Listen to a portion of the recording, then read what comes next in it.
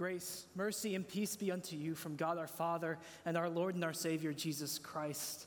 Amen. It is truly a blessing to be with you here on New Year's Day. Happy New Year's. Happy 2023. It's so good to be with you. And from my own heart, this is a very special sermon to be back in the place where I was raised and grew up and be home. It's really special. So it's an honor to be with you all today. As I said, of course, it's 2023, which means 2022 is gone, and I'm sure, like me, for you, it's kind of contained a mixed bag of different emotions, different things. I'm sure that there was good times during 2022, maybe the times where there was weddings or engagements or anniversaries that you were able to celebrate with love and with joy, maybe birthdays and reunions, maybe it's family get-togethers or friends. Perhaps it was career changes. You went to college or started a different career. Maybe you retired, and so there's those good things in 2022. Maybe there was new births of new children and new grandchildren to celebrate all together. And Pastor Tony let me know that Top Gun Maverick coming out was one of his top moments of 2022. It's a pretty good movie, so I can't deny that, but that did come out, so that was pretty awesome, right? It was a good movie, and it was so good to sort of be there and to celebrate those moments in 2022 where there's that sense of joy and excitement.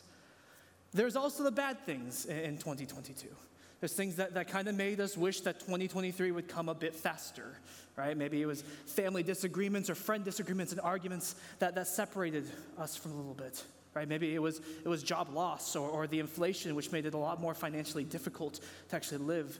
Maybe it was a troubling diagnosis or illness that's going to impact your 2023 and beyond.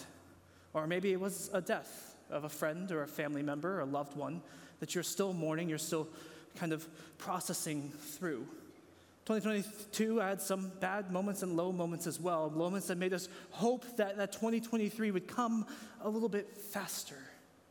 My 2022 was a mixed bag, like most of yours. I started off, and as Pastor Joe said, I was at the seminary in St. Louis, and it's all good classes. They're great professors, and I have good friends there. But when you're your second semester of 18th grade, you get a little ready to move out a little bit. You're ready to move on to what I actually wanted to do, which was practical ministry. Right, that's what my heart is in. My heart is in practical ministry. And that's what I get to do now. I'm a vicar, which is a pastor intern over at Cornerstone Lutheran Church in Indiana. It's a wonderful church. There's amazing pastors there that have been mentoring me and helping me to grow professionally and also personally in my own life. And I'm so excited for 2023 to see what sort of things God has planned for me, to continue to see how God is working to grow me in 2023. What we just did there, this sort of reflection upon 2022, right? It's natural every single time for us when there's an end of a season and the beginning of a new season to sort of reflect, to think back on what was back in the last season, especially at New Year's, right? At New Year's especially, we sort of reflect back on the previous year. And for me, I don't know about you, but for me, I do it with a very critical eye. Because yes, I want to celebrate the good things, the successes that are there, of course, right? There's some good things that are there. But for me, I'm a perfectionist. And so I want 2023 to be infinitely better, right? I want to find all those areas where I was sort of disappointed, right? Or I regret something that happened there. And I want to figure out what can I do, what things can I change in order to make 2023 a better time, to make it something that's infinitely better. And I think this is natural in all of us. We all want each year to be better than the last year, right? We all want the last year to be less good than this year, right? And we look forward with hope and joy towards what this sort of hopeful expectation, but also caution. We're trying to balance all these different things because we want 2023 to be good. And so we see some sorts of things. We see some sorts of patterns like posts on Facebook and Instagram that sort of try to capture this, right? That try to capture this sense of excitement, to capture this joy. Things like, may your new year be filled with abundance, right? Or your new year will be happy. And again, don't post those things. Those are good, right? They're good to post. But I find it an interesting cultural phenomenon where you have that, and it's almost trying to speak into existence what you want the new year to be, to capture that sense of this new year is going to be happy. Another way, and I think probably the most common way that we all sort of do this, is through New Year's resolutions. After all, we just talked about reflection, right? Reflecting upon our previous year. And so the natural next step is to set goals, to set ideals for what we want to happen in the new year. And so I wanted to go through a goal-setting system that I actually used last year. It's a professional goal-setting system called the SMART goal system. And some of you have probably heard of this before. Corporations use this to set goals for their companies, right, in order to help narrow down the goals to achieve them so that they'll be profitable next year. And this is a system that, like I said, I used last year, and I think it's very helpful. And to do so, I want to take the example of the most common New Year's resolution. I want to lose weight, or I want to get in shape, right? Those are some of the most common New Year's resolutions. But those aren't very specific. Right, so that's the first letter in the SMART system is specific, right? That you need to make the goal more specific so that you can actually know when it's achieved. Because I want to lose weight, I don't know when that actually is going to be achieved. So something like I want to lose 30 pounds, right? Or instead of I want to get in shape, I want to run a marathon, right? I know when that goal is actually going to be achieved. And then the M stands for measurable. That I can actually measure the progress that I'm making towards my goal in some way. So if I want to lose 30 pounds, I can get on the scale every single week and see if I've lost 1 to 2 pounds a week. I can actually measure the amount of weight that I'm losing. The A stands for attainable, right? It's that you should actually set goals that are attainable. So if it's I want to run a marathon, but you add it on there tomorrow, right? That's maybe attainable, but it's probably not good for you unless you're very in shape, and then I don't know why you're setting the goal to get in shape in the first place. But you want to set goals that are attainable, things that you can actually reach. The R stands for realistic. Realistic in the sense of attainable, but also in the sense of relevant, right? If I want to lose 30 pounds, I probably, taking an art class probably isn't going to help with that vision, right? That's just, they're not connected or correlated in any way. And so setting things that are relevant to the goal. And finally, timely. You have a set timetable in there that completes the SMART acronym, which is really cute. But timely, right? So I want to lose 30 pounds in 2023, right? I have a set and end date for when I'm actually going to complete this goal. And like I said, all of it sort of help flesh out these goals and make them actually something that we can understand that are attainable for us. All right, Chris. Why did we just go through a SMART goal seminar here in church today, right? The reason that I wanted to draw us through this, the reason I wanted to take us through this is because how I've used a system like this or a different system to set goals, to set all the precautions that I have in mind for how I want to reach my New Year's resolution. And how many times do I find myself 3 weeks into January not doing my New Year's resolutions? Back to my old habits.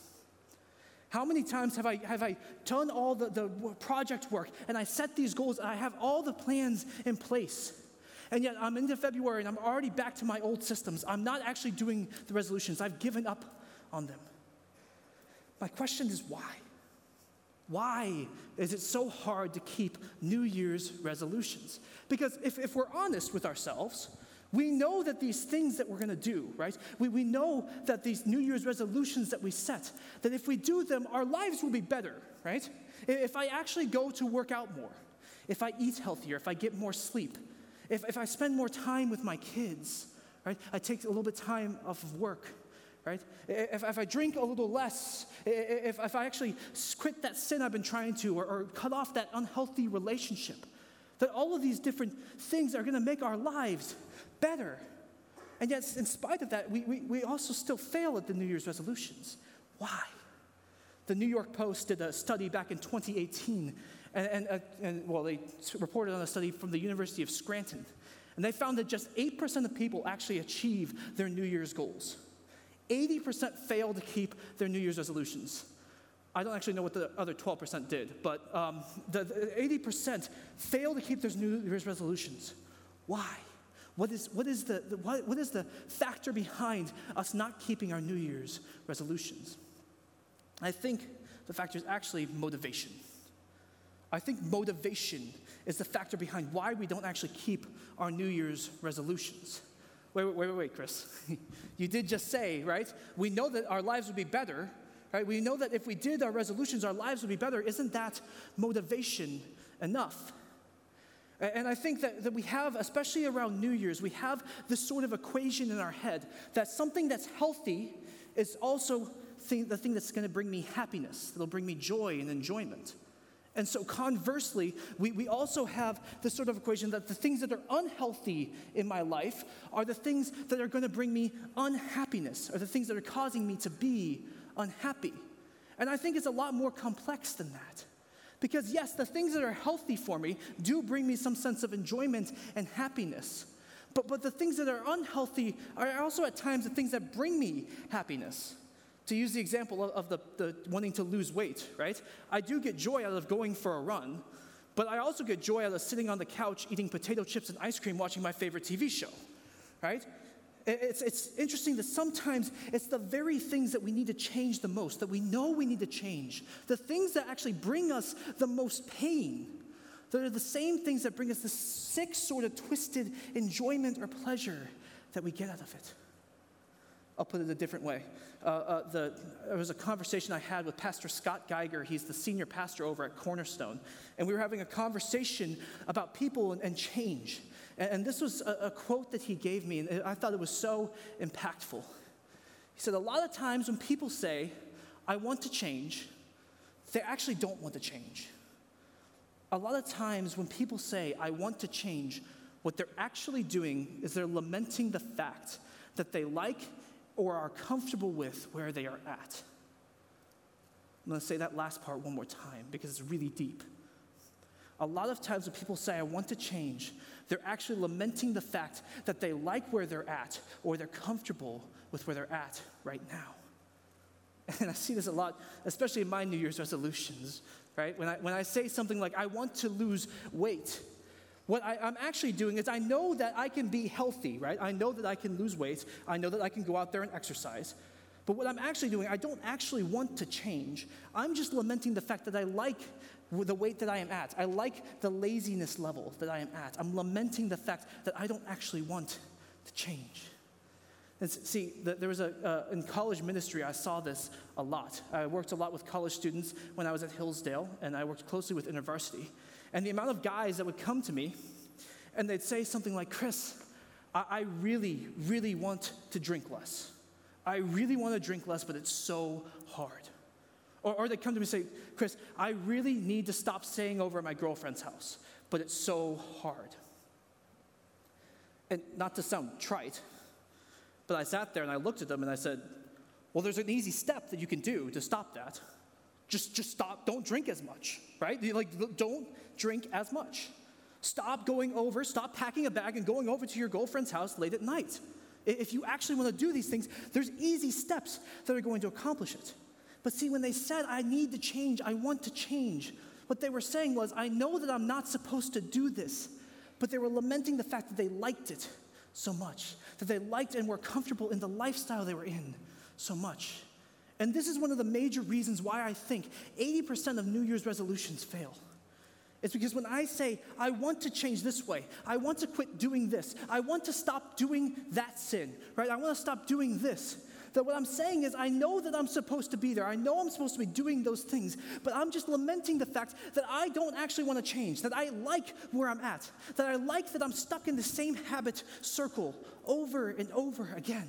That I'm actually just lamenting the fact that I'm stuck there, and I'm okay with that. I'm going to take this a step further, because I think it goes deeper than that. See, when you fail resolutions over and over again to get better, that gets ingrained in your psyche, that gets ingrained in your identity, right? Because eventually you start thinking to yourself, well, maybe that's all that I am. Maybe I can't move past that. Maybe I can't get in shape, right? Maybe I'm just going to be that overweight, lazy person for forever, right? Maybe all I am is just a failure, a mistake, right? I can't actually move past that. Maybe I'm just this brokenness. Maybe I can't actually move past my failed resolutions, right? Maybe that's all that I am. And so on this New Year's Day where we face a sense of hope, a sense of excitement about 2023, but perhaps some regrets, some guilt and shame from 2022, I want to turn to Scripture. And I want to look at Scripture and see what it has to say for us And I want to turn to Luke 2. And not the Luke 2 that you think of, but because the Luke 2 that you probably think of is the nativity scene, right? But it's right afterwards. It's the lesser-known passage of Jesus being presented in the temple. If you're losing the Bibles back in the seat in front of you, it's page 1592. But Luke 2, and we see this picture of Jesus being presented in the temple. See, Mary and Joseph brought Jesus after 40 days, and they needed to sacrifice in the temple in order to redeem the firstborn. So what ended up happening in Exodus was that God said all the firstborn were consecrated to him. And so the Israelites would have to go, they'd go to the temple and they'd sacrifice a lamb or pigeons or turtle doves in order to redeem the firstborn son. And this was to remind the Israelites of the Exodus, right? Of when God brought them out and redeemed his people with his mighty hand. This was to remind the Israelites of what God had done for them in saving them so long ago. And so, Mary and Joseph, they bring Jesus and get ready to sacrifice, and they are met by an interesting man named Simeon. Now, Simeon was a man who was described as righteous and just, but he was told by the Holy Spirit that he wasn't going to die until he had seen the Messiah. He had seen the Lord's Christ. So when he's there, he's led by the Spirit to Jesus, and he makes two powerful proclamations. I actually want to start with the second one, which is in verses 34 to 35. I want to read that and read what he says the Christ is going to do. Verse 34 and 35. And Simeon blessed them and said to Mary his mother, "Behold, this child is appointed for the fall and rising of many in Israel, and for a sign that is opposed. And the sword will pierce through your own soul also, so that the thoughts from many hearts may be revealed." What's interesting about Simeon's proclamation is that this is what many of the Jews expected the Messiah to come and do. They were expecting him to come and to raise up the nation of Israel and to tear down all the enemies of Israel. They were expecting the Messiah to come with this righteous judgment and condemnation for the enemies of God, right, and to establish God's throne forever. That this was what they were expecting Jesus to do. And this is what Jesus did, but he did it in a kind of different way. See, actually, what he ended up doing was his ministry, through his ministry and word, he revealed that a lot of people there, a lot of the teachers of the law, the ones who were out there, he revealed that a lot of them who said they were serving God were actually serving themselves, what they wanted to do. He revealed the thoughts of their hearts by his ministry and by his actions, that they were actually serving the God that they wanted rather than what God was actually doing in their midst. And so, Jesus, through his ministry and actions, he reveals the thoughts of their heart, the thoughts that God had already known. And the chilling part of it is that it's the same God for us today. The same God that knows the thoughts of our heart. The same God that knows the brokenness and the mistakes of our heart. The sin that was there, the guilt and the shame that plagues us. This is the same God that knows all those times when we're desiring to go after sin and we're stuck in those ways, they're stuck in those old habits, that he knows all of that. He knows the thoughts of our heart. The shocking part, though, is not that the shocking part is not that he knows. It's not that he knows the thoughts of our heart. The shocking part is that he still chose to come anyways. On that little night, a little town of Bethlehem, on that silent night, that he still chose to come amongst us in spite of our brokenness, in spite of our guilt and our shame. He still chose to come down amongst us as a light for our brokenness. Take a look at what Simeon says in his first proclamation. That's going to be verse 29. Look at that, what he says, this powerful proclamation of what Jesus was going to do. "Lord, now you are letting your servant depart in peace according to your word. For my eyes have seen your salvation, that you have prepared in the presence of all peoples, a light for revelation to the Gentiles and for glory to your people, Israel." That Jesus came amongst us, that in spite of our brokenness, in spite of our shame, that Jesus still showed up. And he showed up prepared, not with condemnation and judgment like they were looking for, but he showed up prepared with grace, with mercy, to be a light in the midst of our darkness, this broken world. He came prepared to sacrifice himself on the cross for you and for me. But because what God the Father said was, God the Father said, "I don't want to see them by their brokenness. I don't want to see them by their guilt and shame. I don't want to see them. That's not what I want to see them as. That's not who they are. They're not their brokenness and shame. They're not their mistakes. They're not their guilt. And so he said, I want to see them as so much more. Because God the Father said, you were too valuable for him to lose. And so he took all of that brokenness. He took that guilt, that shame, that sin, and he laid it upon his son on the cross, sacrificing himself to forgive your sins. And not just offer your forgiveness of sins, the destruction of your guilt and shame. Not to leave you with just a blank slate, but instead to call you something different, to give you a different title, a title of the child of God as a member, a precious member of the family of God. And think about that for a second. Think about how powerful that promise is. That God calls us into his kingdom, and he doesn't call us as a probationary member, right? He doesn't call us as a visitor. He calls us as sons and daughters of God. That we have been given the name that's placed upon him. That he said, you are not your guilt and your shame. You're not your brokenness. You are my child. And so, if you are here today and you're faced with that brokenness and shame, that regret in the new year, you are more than that. You're more than your brokenness. You're more than your shame and your guilt. You're more than the mistake of the past that you think you can never outrun. You're more than the scars that sin leaves upon you. You're more than your pain and your hurt. You're more because God has called you more. God has called you his son or his daughter, a precious child of the King of Kings. He has called you loved, forgiven, and redeemed by him. You are more than that. And nowhere is this seen more than in Revelation 21. Where we see the fulfillment of Simeon's proclamation, where we see a new heaven and a new earth coming down, and God has chosen to dwell amongst his people, where he will dwell with you and with me. But there won't be brokenness. There won't be the hurt and the shame, and we see this beautiful picture of God wiping away the tears of our eyes, wiping away the brokenness, the guilt, and the shame. All of that will be no more because God, our Father, has made it right for us. And so, on this New Year's Day, make the resolutions, make the goals, make the plans to make 2023 a great year. But do it from a different mindset. Do it from a mindset reminding yourself of who you are. That you're not the brokenness, the guilt, and the shame, but that you are loved, you are valued by God, you are redeemed by him, and you are a child of God. And this, I think, does two things. Number one, it allows us to operate off of who we actually are. Rather than operating out of a sense of brokenness and shame and guilt, where we beat ourselves up to try and force us to go forward to be better. Right? We remember that God has called us more, that no matter what the world says that we are, that God has called us his children, that we are redeemed and loved by him, that that's the base that we can start from, knowing that God values us. And that gives us so much more of a healthy base for motivation, for goals, than if we were trying to beat ourselves up from brokenness and shame.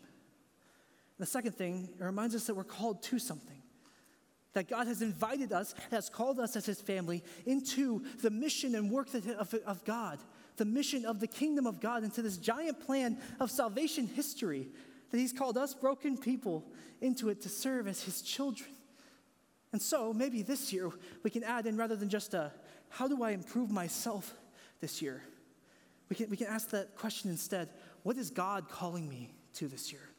What is God calling me to do this year? Where is God calling me to serve, to improve this year, to serve his kingdom this year?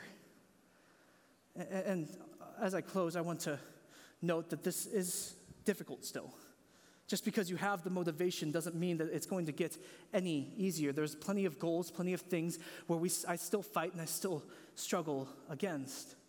But whenever I do, I'm reminded of the verse that I read many, many years ago in this building and on this stage, my confirmation verse that I read for you all, Galatians 2:20. It's a verse that has stuck with me through many, many years. And through the highs and the lows reminded me who I was even when I didn't feel it at all. I have been crucified with Christ. Nevertheless, I live. But it's not I who live, but Christ who lives in me. And the life I now live, I live by faith in the Son of God who loved me and gave himself for me. That I have been crucified with Christ, that all that brokenness, all that guilt and shame, that was put on the cross with him. That's not who I am anymore. But that I am Christ's, that Christ is the one who lives in me. I am a redeemed, loved child of the King. And the life I now live, I live out of that faith, out of that hope of the Son of God who loved me, who redeemed me, who forgave me, and who calls me his own. You are more than the brokenness, the guilt, the shame. You are God's child, loved and redeemed by him. Let's pray. Heavenly Father, you gave us a gift that was beyond our worth, that when we felt worthless, when we felt so broken and hurt, that you actually sent your Son to redeem us and called us to your family. That instead of brokenness and guilt and shame that we were left with the words loved, forgiven, redeemed, renewed by you, that we are your children, called to something more. So, Lord, I ask that as we go into our New Year's, that we would actually go forth pursuing that we would ask ourselves the question, where are you calling us to? Where are you calling your children to go to serve, to improve in this new year? That we would look forward to this year with hope-filled thoughts, but also know that you are guiding us, that you are leading us even when it doesn't seem like it.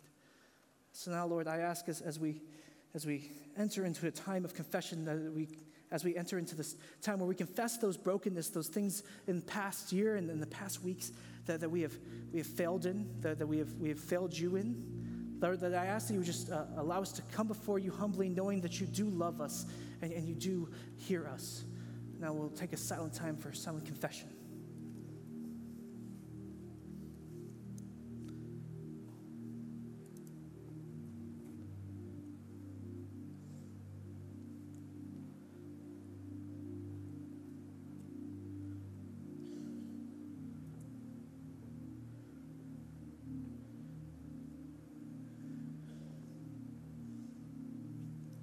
Lord, we come before you. You know the thoughts of our hearts. You know everything, the mistakes of our past in all areas. So, Lord, we ask forgiveness of our sins, Lord, for the sake of your Son, Jesus, for the sake of him who died for us, who took upon himself the brokenness, the guilt, and the shame of all the sin that we have. Lord, all these things we ask in the name of Jesus. Amen. God, in his mercy, has given his Son, Jesus, to die for you. To die for you. For his sake, he forgives your sin and takes upon himself the brokenness, the guilt, and the shame that is on that. As a called servant of the Lord, it's my joy to declare to you that your sins are forgiven. In the name of the Father, and of the Son, and of the Holy Spirit.